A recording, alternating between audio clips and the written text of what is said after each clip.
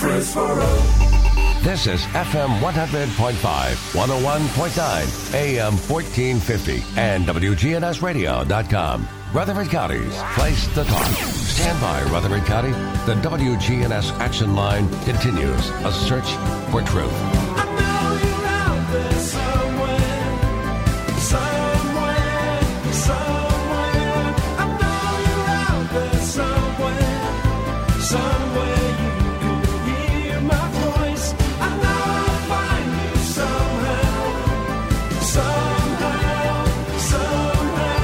I know I'll find you somehow.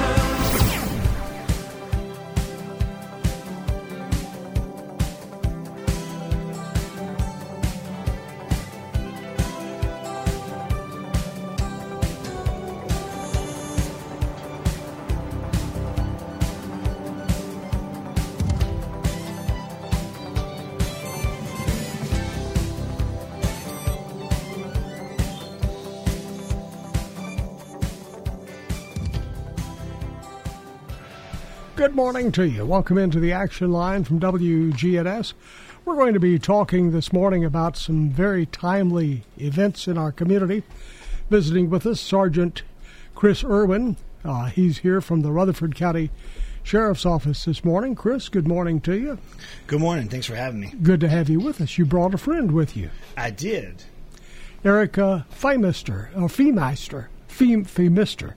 Am I right this time? Yeah, that was Three it. times. Third time's a charm.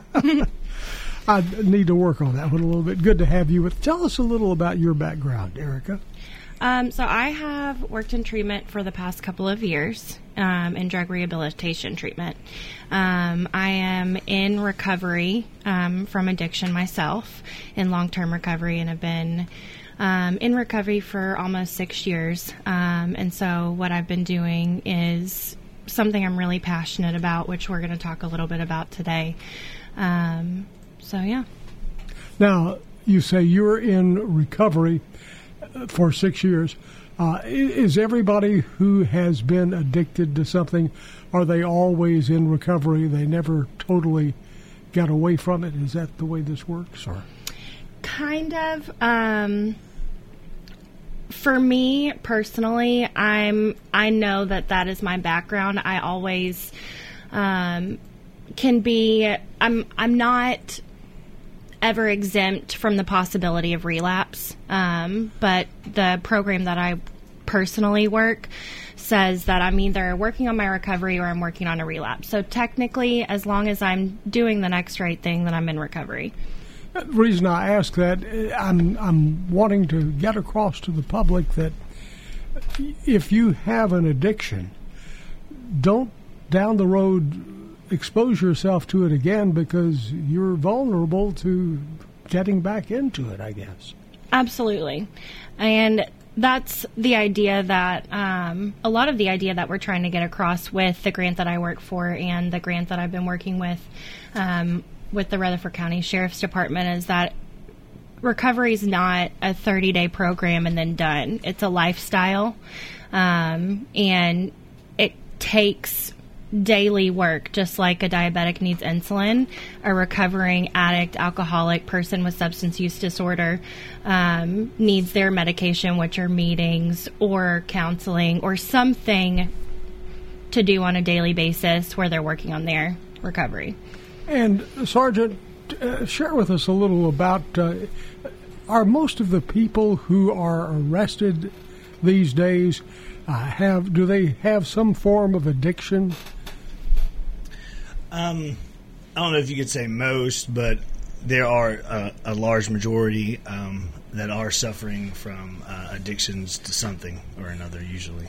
And I would guess this is one of the big areas of trying to help at the Rutherford County Sheriff's Office, trying to get these people back where they're able to be productive members of the community.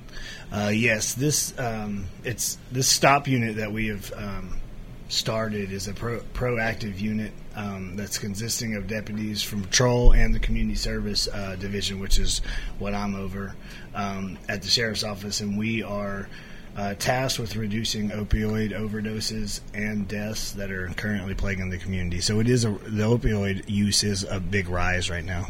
Now, what are some of the younger ages that you see involved with opioids and things of this sort?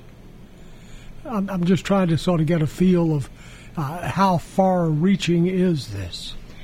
Honestly, it's all ages. All age. Oh. All ages. I mean, they have treatment centers for adolescents, going all the way up to individuals 65 and older. So I don't think there's a straight demographic. And when I've been riding around with the Rutherford County Sheriff's Department, I mean, there are all ages, anywhere from 18 to 25. We've had a 65-year-old. So it affects everyone. It doesn't discriminate. We didn't have problems like this if you go back far enough, and it didn't have to go back too far to go to where we didn't have this problem. What brought it on? What do you think is the reason we have these issues with opioids? And first of all, give us a good definition of what is an opioid. And they're pointing to Sergeant Irwin. Okay, so that's going to be me. You are the guy. I'm the guy. Oh, man. Okay. I'm going to be honest. I'm not the guy. The guy couldn't make it today, so I am going to have to... You're almost the guy. Yeah, I'm almost the guy. So, how about you answer the question about... sort of give us a feel for what is an opioid. Yeah, what was the other question, though? She can answer. About how did we get into this? Yes, I think you can answer kind of how you transition into opioids and Yeah, your so experience. as far as the community, I'm not well versed on how the community got into it. I can speak for myself. And I do know roughly that there has been more of a hold on prescription medication, which has started the fentanyl and heroin issue, where people are overdosing and dying pretty rapidly. So that has played into that. For me, my personal addiction and substance use disorder began with drinking, and slowly over the years progressed into me needing more and more and more, until it ended very badly with opioids. So drinking and things of that sort were the older ways of getting addicted, but opioids are the newer ways. When you think of opioids, are you usually referring to medications a physician has prescribed, or are you referring to somebody sneaking in and taking medications that were their parents or grandparents and using those that were not prescribed to them? Yeah, prescription painkillers are definitely an issue, as well as, people stealing their parents' medication or grandparents' medication, or anyone who's on, who's prescribed regular pain medication. And I know that's an issue with more adolescents and younger adults, because it's easier for them to get their hands on it, Mm-hmm. So, yeah, definitely prescription medication. Well, I know there was a time that the take-back drugs, where you had old medications at home, that was a big event where people would bring them. It became such a big event. I think you have a permanent deposit place at the sheriff's office, and I think the city police has a permanent place to dispose any day. I mean, we do, and we still do two big days a year too as well. We just finished one, I believe, last month, and then we'll do one. We'll do two next year. So okay, so if somebody has old medications, and I think we all, if you look in your medicine cabinet, or wherever you keep your pills, you probably do have some old medications that you've, for one reason or another, quit using. What should you do with those? Can you just... I don't know why people save those, but they do. I guess they think I paid a lot of money for them. Yeah, it's good to turn those in. You take them up to the sheriff's office or to the city and drop them off. There's no reason to have them in the house if you're not still using them. And like you said, it's a good way, an easy way for an adolescent to get a hold of it, not knowing what it is or whatever. So it's good to get them out of your house if you're no longer using them. I've heard some strange stories about drugs that younger people are taking, and I say younger, 20s, teens, and possibly even younger. They don't look always at something that is going to get them the most high or whatever.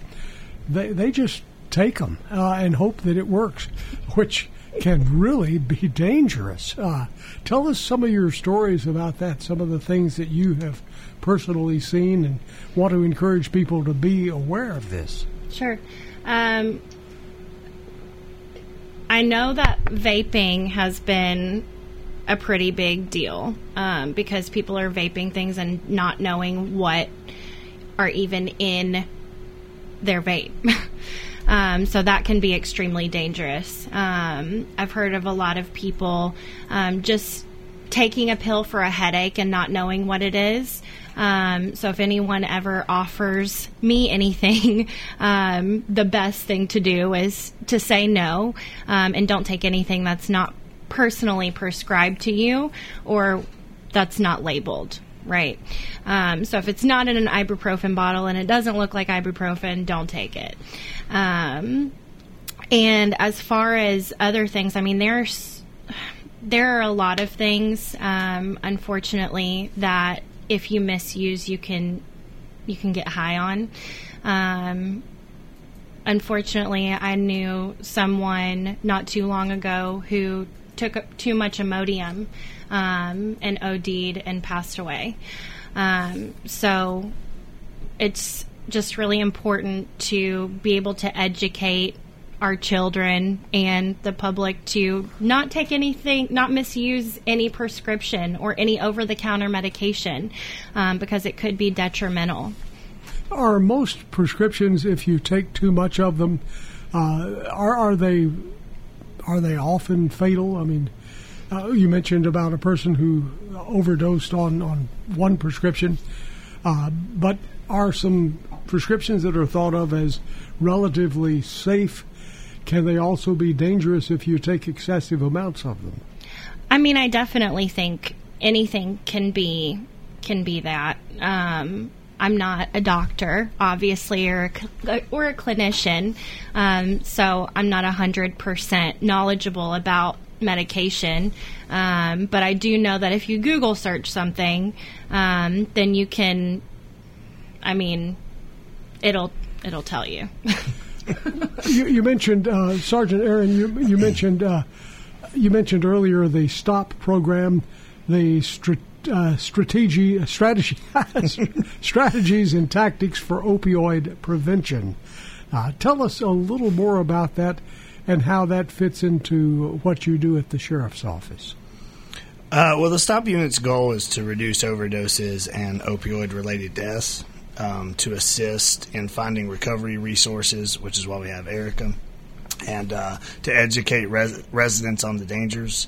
And that's kind of my part, the community service part. I have a deputy with me, Gary Herron, who knows all about this and can define what opioid is, by the way. But he's keeping it to himself. Yeah, no, I know. I actually know what it is now. Okay. I have people texting me. I appreciate it. So we'll answer that. So opioids are a powerful drug. That can be prescription opioids like hydrocodone, oxycodone, and morphine. And then there's the heroin, the legal version of opioids would be heroin. And then fentanyl is another strong one that is becoming a problem. But anyway, so the community service division, that we're working on the education part of it, and we have pamphlets that we're giving out, and we're reaching out to the homeless population. We're reaching when COVID restrictions are kind of lifted up, we'll be able to go into the schools, and we have educational pamphlets for them and stuff for the parents. So we're really trying to get the word out about this and about the problem that it's becoming, so that hopefully we can get people the help that they need instead of just throwing them in jail and letting them come back and then falling right back into their same old habits. So, with COVID-19 very much a part of 2020, which has made this a very challenging year, schools being open, closed, back and forth, has this made it difficult for you to get the message out? And also, has this problem increased with people having a lot of free time on their hand? As far as getting it out, we've had to get creative. There's been just about every event that we work, we tried that we've been able to still work. We tried to get the information out there somehow, either through drug prevention materials, passing those out. If we have a one-on-one time to talk to somebody at the event, we'll bring up what the STOP program is and what we're doing. But it has been difficult. We've just had to come up with alternatives and come up with new ways to figure this out. I would say there probably has been an increase, and that would be with really anything. I think drinking, all these things, because you're locked inside. A lot of people have a fear right now, and I believe with all that, not being able to do your normal routines and be around your normal people, I think that it's caused a lot of people to lean on other things that they normally wouldn't, and lean on it more than they probably would in the past. Okay, so it's one of those challenging times of the year. I know you're excited about hopefully seeing a light at the end of the tunnel for the COVID-19 issue, which has been a challenge for everybody. Let's talk a little. Erica, tell us a little more about, from your viewpoint, what has COVID-19 done to make this program, the STOP program, more challenging?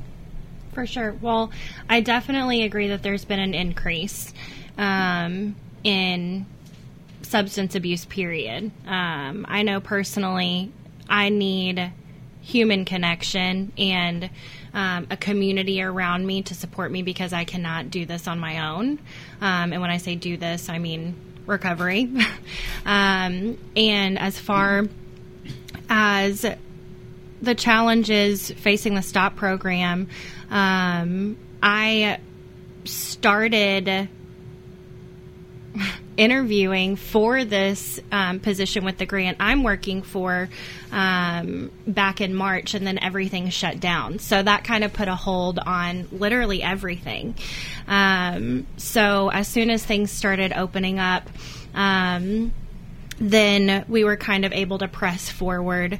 Yes, going into hospitals is a little more difficult, and educating in public forums is more difficult. But since September, I've been able to ride along with the officers specifically that work in the STOP program, and speak to the individuals they come in contact with.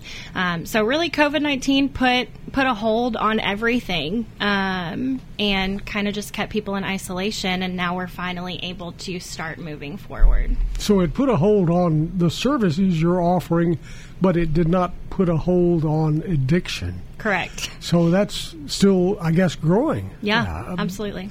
Because people are out there frustrated, frightened, and perhaps the addiction might be, in their mind, a way to get out of it. We'll come back and find out your thoughts on what are some of the things that are luring people into this. We'll also talk about something that's coming up, the Shop with a Cop. And that's just around the corner, too. Stay with us. Much more to come. We're going to check on the traffic and weather We'll be entering the segment of the show. If you have a question dealing with addictions or the STOP program, it'll be your chance to call and ask questions. 615-893-1450. The Dave Ramsey Show, weekdays from 1 to 4. WGNS, your good neighbor station. Rutherford County's place to talk.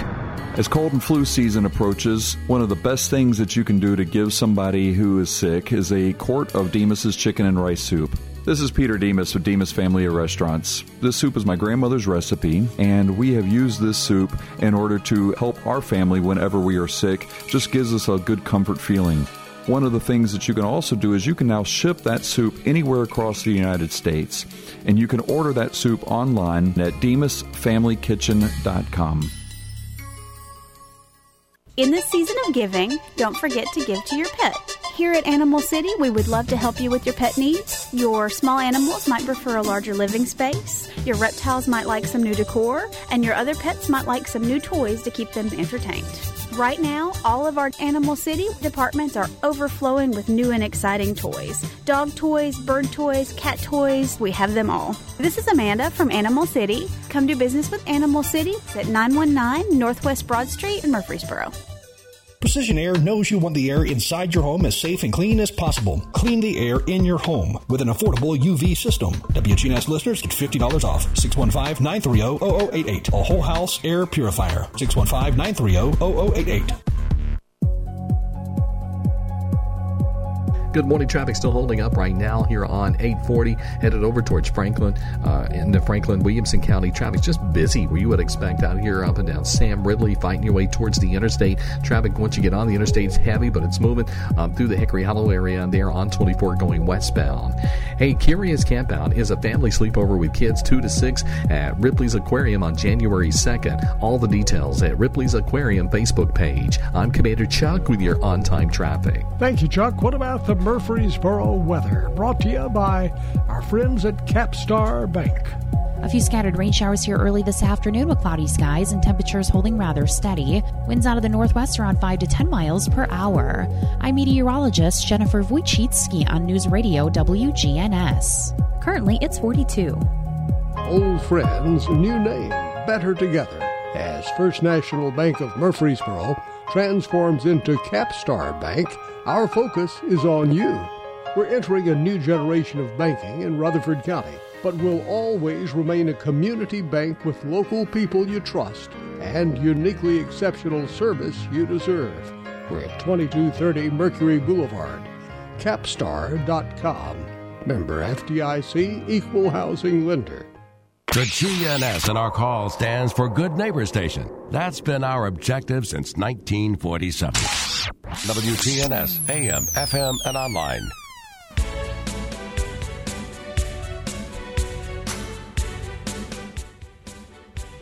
Congratulations going out to Hope North. Hope North is our Simply Pure Sweets Bakery and Cafe Birthday Club winner today. Happy birthday, Hope North. And Karen Davis is our WGNS Good Neighbor of the Day. Karen's going to receive flowers from Jenny Harrison and the family at Ryan Flowers Coffee and Gifts. And the person who nominated her said she's always being so positive and having a wonderful outlook on life and shares that with everyone. Karen Davis, our Good Neighbor of the Day. Our phone number is 615-893-1450. We're looking at addictions and things of that sort this morning from the Rutherford County Sheriff's Office, Sergeant Chris Irwin, along with Erica Feemister. And let's go to the phones. Good morning. You're on WGNS. How are you today? Good morning. How are you? We're doing fine. Good to hear you. Did I miss Middle Tennessee last night, or is it tonight? Basketball. That is a good question. I believe it's tonight, but I would not swear to that. Thank you for calling, though. And you'll hear the game on WGNS. There you go. Get that plug in. Our number is 615-893-1450. 615-893-1450. These games are changing. We think we're going to have one day, and suddenly it moves 3 days down the road. It's sort of hard to keep up with once in a while. You mentioned about Shop with the Sheriff has been a big success already now. Tell us about that. Yes, sir. So last Saturday we had the Shop with the Sheriff event. And again, due to COVID, we have to make arrangements to follow the CDC guidelines. And, we're restricted in certain aspects of the way we normally do it. Usually we try to have a big breakfast for them and that kind of thing. So instead we did snack bags. And Walmart on Old Fork, they were amazing. They opened up an hour early for us. That way the kids could go in and just worry about themselves. And then, there was no other people around. The SRO went in with them. They wore a mask. We had hand sanitizers. They went in and out. The officers even wore gloves. And then they went in increments, a few at a time. And as they would come out, we would send in another one. So it went really well. I think we reached about 25 to 30 kids. We had at least one kid from every elementary school. And then we had a few of them that had a contact. They were quarantined due to contact for COVID. So what we've done with them is their SRO has scheduled a date with them when they come out of their quarantine.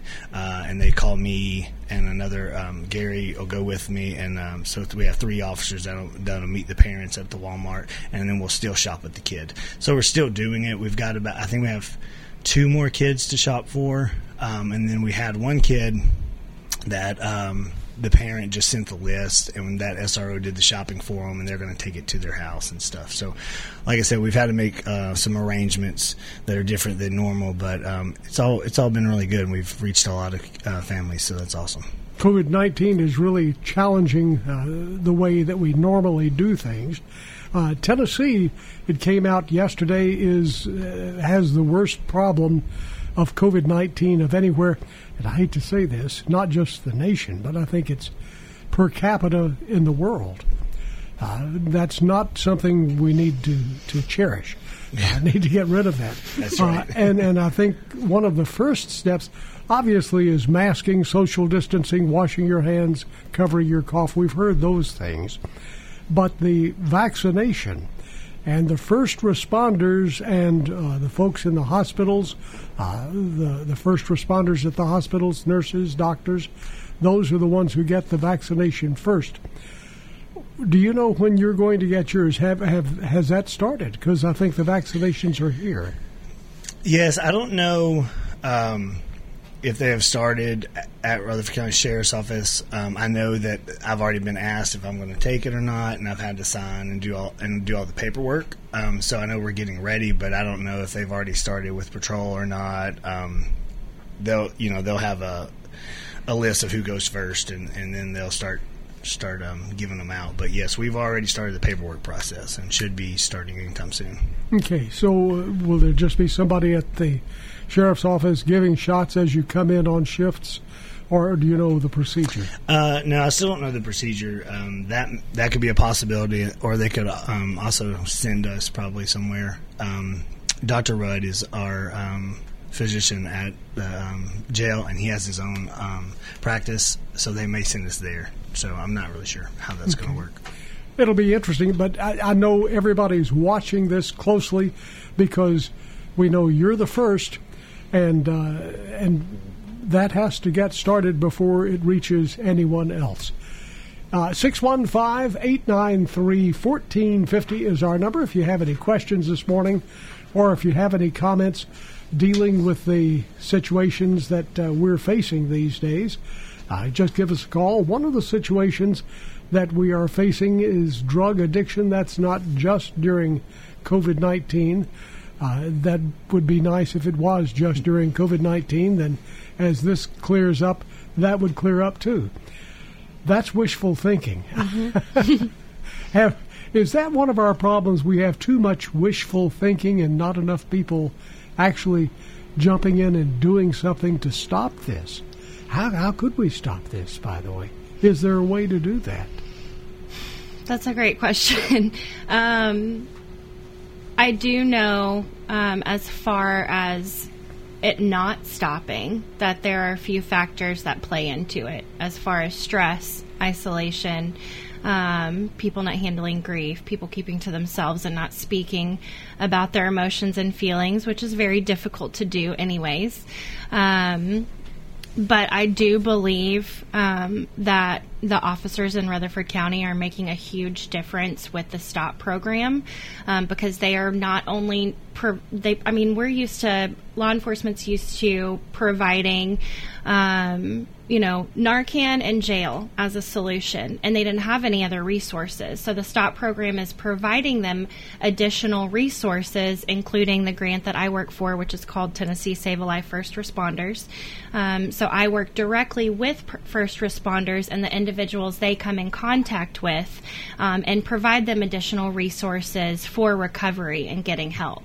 So I wish I could say there was a way to completely stop it, but the way to decrease the numbers is really about education and stigma, and providing additional resources. I know when I was in active addiction and actively using, that there's a stigma towards individuals with substance use disorder, and a lot of first responders, from my knowledge, are very burnt out and seeing the same people over and over and over again. And I know, just being in recovery and working in treatment myself, sometimes I just want to shake people and be like, why can't you get this? So I can't even imagine having to Narcan someone maybe 4 times in 1 week and then still not taking the path to recovery. Like, what do you need to do something different,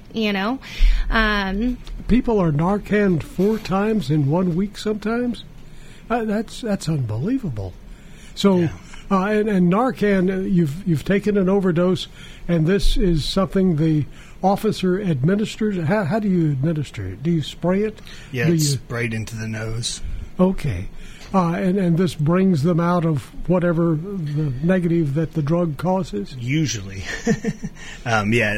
That's its purpose. It's supposed to kind of wake them up from the overdose. How do you get the overdose out of them, or does that do it, or what happens at that point? So there's something in the... I can't speak to this verbatim. My counterpart is the one who speaks to all of this and does the training for first responders. He used to be a first responder himself. But it basically brings them out of the overdose, does something with the brain receptors. Yes, I was just texted. Okay, good. It knocks the opioid off the receptor in the brain. Ah, okay. Thank you, Will Holton. So as this happens, it just gets the drug that's caused the overdose out of your system. It doesn't put anything in your mind to you need to do something. You need to have somebody help you with such and such. And that's where your program has come in. It's adding that touch because, as you said before, it was just Narcan and then you go to jail. And you don't learn anything, I don't guess, in jail unless it's how to do drugs better. Right. Yeah. Unfortunately, usually when they come out of jail, they usually go back to their old habits. So, yes, that's what we're trying to prevent here. And I believe we've already... Do you know the number of how many we've helped already? Since I started riding along and since Lieutenant Holton put the STOP program together, we have put in 13 people in treatment, and right now 5 of them have graduated, 3 of them are in sober living, and the unique part about the grant that I work for is we continue to follow up with the individual because we understand that treatment is not a one and done. It's a lifestyle. So we've been able to follow up with the officers, with Lieutenant Holton, Corporal Throneberry, and the other officers that work on the STOP program, and show them the successes that these individuals have had. And not only does that help reduce the stigma of the person who's addicted, but also helps reduce the stigma that people who are addicted have against officers as well. Here's a text from a listener who says they have a son who's 21 years old, and of course 21, that's the legal age, and they're pretty well doing whatever they want to do. They feel that they are using too much alcohol, and they are concerned that they may be using drugs as well, but they just don't know what to do to help their son. What is a good source for them? What can they do? How can they learn more? How can they be a better aid to that person in need who's a close loved one? So there are a ton of resources online, especially for speaking with children who we may think have an issue. There's also a program called Al-Anon that is also extremely helpful in just allowing the parent or loved one to figure out how to communicate with that individual and work on the issues that they're having with that individual being addicted or drinking too much. As far as the loved one or parent being able to do anything, I think it's important to just be educated, and unfortunately, I know for me, I was not ready to do anything different until I was ready to do something different. I had to hit my own bottom and realize that I had a problem and admit it to myself before I was able to seek recovery.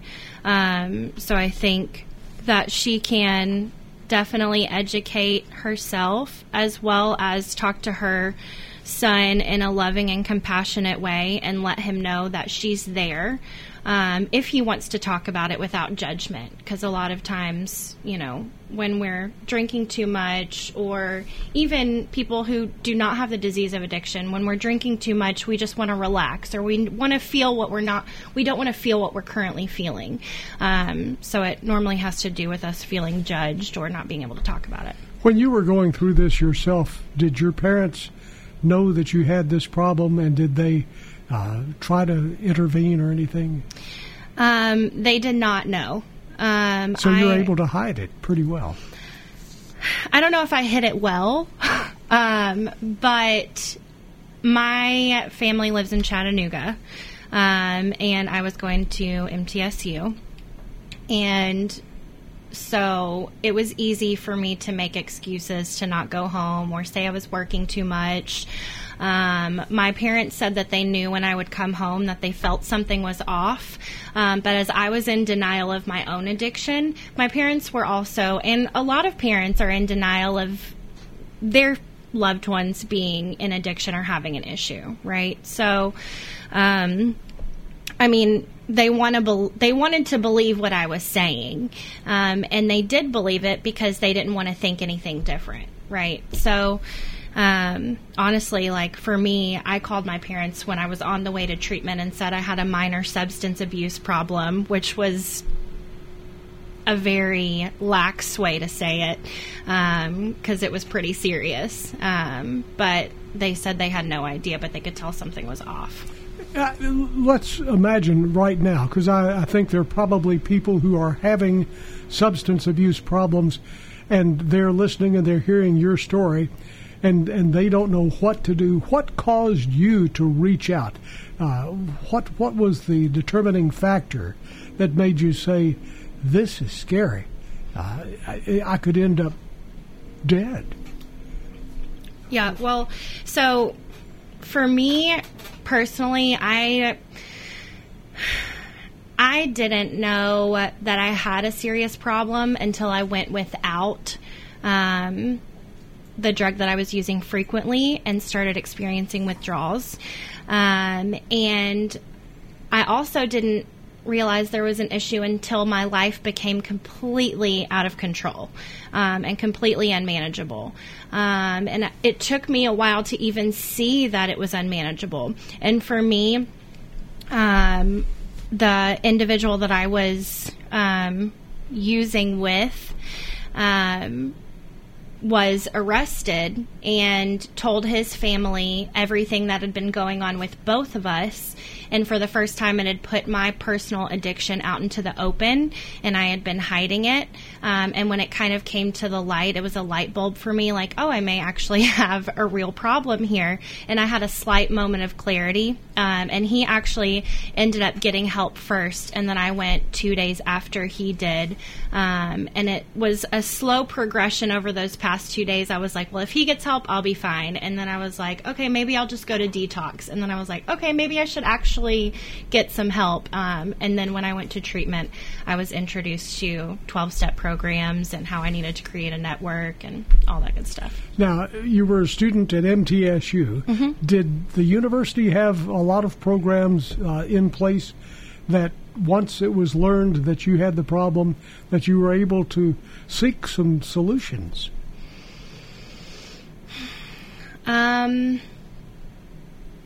Yes. You're saying that with hesitance. So you really had to go somewhere else. The university didn't have what you needed. Honestly, the university, when I went, I mean, I haven't been in college in a while, like 15 years. But when I was there were, as far as I know, there was not any education for substance abuse there. I found the treatment center through a 12-step program that I had worked and that I had been to and been introduced to in the community. And through those people there, they were the ones who got me into treatment. We're going to pause for just a moment. We'll be back and continue the conversation. We're going to talk about withdrawal. And you had heard the word withdrawal and knew about it, but it sounds like you were in denial that there could be a withdrawal. And what did it feel like? We'll be right back.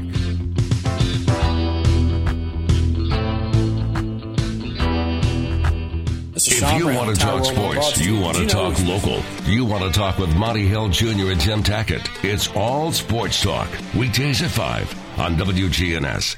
Hearing Aid and Audiology Services with Dr. Sean Lancaster. And appreciate all the patients that's been coming in and seeing us and trying the new products. Dr. Sean Lancaster. People comment all the time that they probably would not have moved forward with hearing aids if they didn't get a chance to try them first. Because it's a big purchase, but it's a life-changing purchase. Dr. Sean Lancaster. With Hearing Aid and Audiology Services, 608 East Clark Boulevard in Murfreesboro. Hi, this is Jenny Harrison at Ryan Flowers Coffee and Gifts. And I want to wish everybody a very Merry Christmas. Ryan Flowers Coffee and Gifts has the right gift for your special person, from great gift baskets, candies, coffees and teas, mugs, cups, and have trinkets, handmade things. Thing you never know what I'm going to have in the shop. Ryan's Flowers Coffees and Gifts, 117 South Academy Street. Please come see us. Good morning. Traffic still holding up right now here on 840, headed over towards Franklin. Into Franklin, Williamson County, traffic's just busy where you would expect out here up and down Sam Ridley, fighting your way towards the interstate. Traffic, once you get on the interstate, is heavy, but it's moving through the Hickory Hollow area and there on 24 going westbound. Hey, Curious Campout is a family sleepover with kids 2 to 6 at Ripley's Aquarium on January 2nd. All the details at Ripley's Aquarium Facebook page. I'm Commander Chuck with your on-time traffic. A few scattered rain showers here early this afternoon with cloudy skies and temperatures holding rather steady. Winds out of the northwest around 5 to 10 miles per hour. I'm meteorologist Jennifer Wojcicki on News Radio WGNS. Currently, it's 42. This is Sean Brown at Tire World on Broad Street. Did you know we specialize in commercial and fleet business? We're equipped to handle all of your company's automotive needs. Download our Tire World app today for free oil changes and electronic coupons. Come by today for all of your automotive needs. Online at tireworld.us. This is Clark Howard, and I'll take your calls middays on WGNS. Consumer questions, money concerns, and more. Weekdays 11 to 1 on WGNS.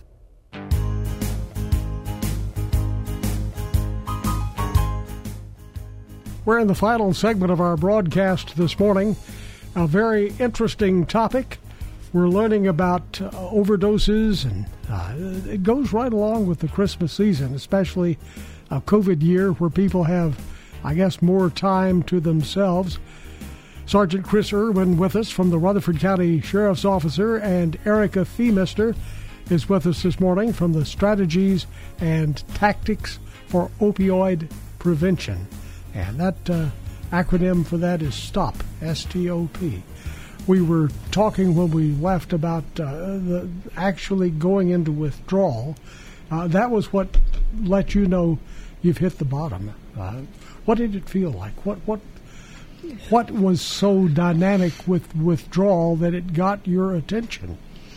Well, the first time it was pretty minor. It was slight flu symptoms, honestly. There were the main one when I was using prescription painkillers were restless legs.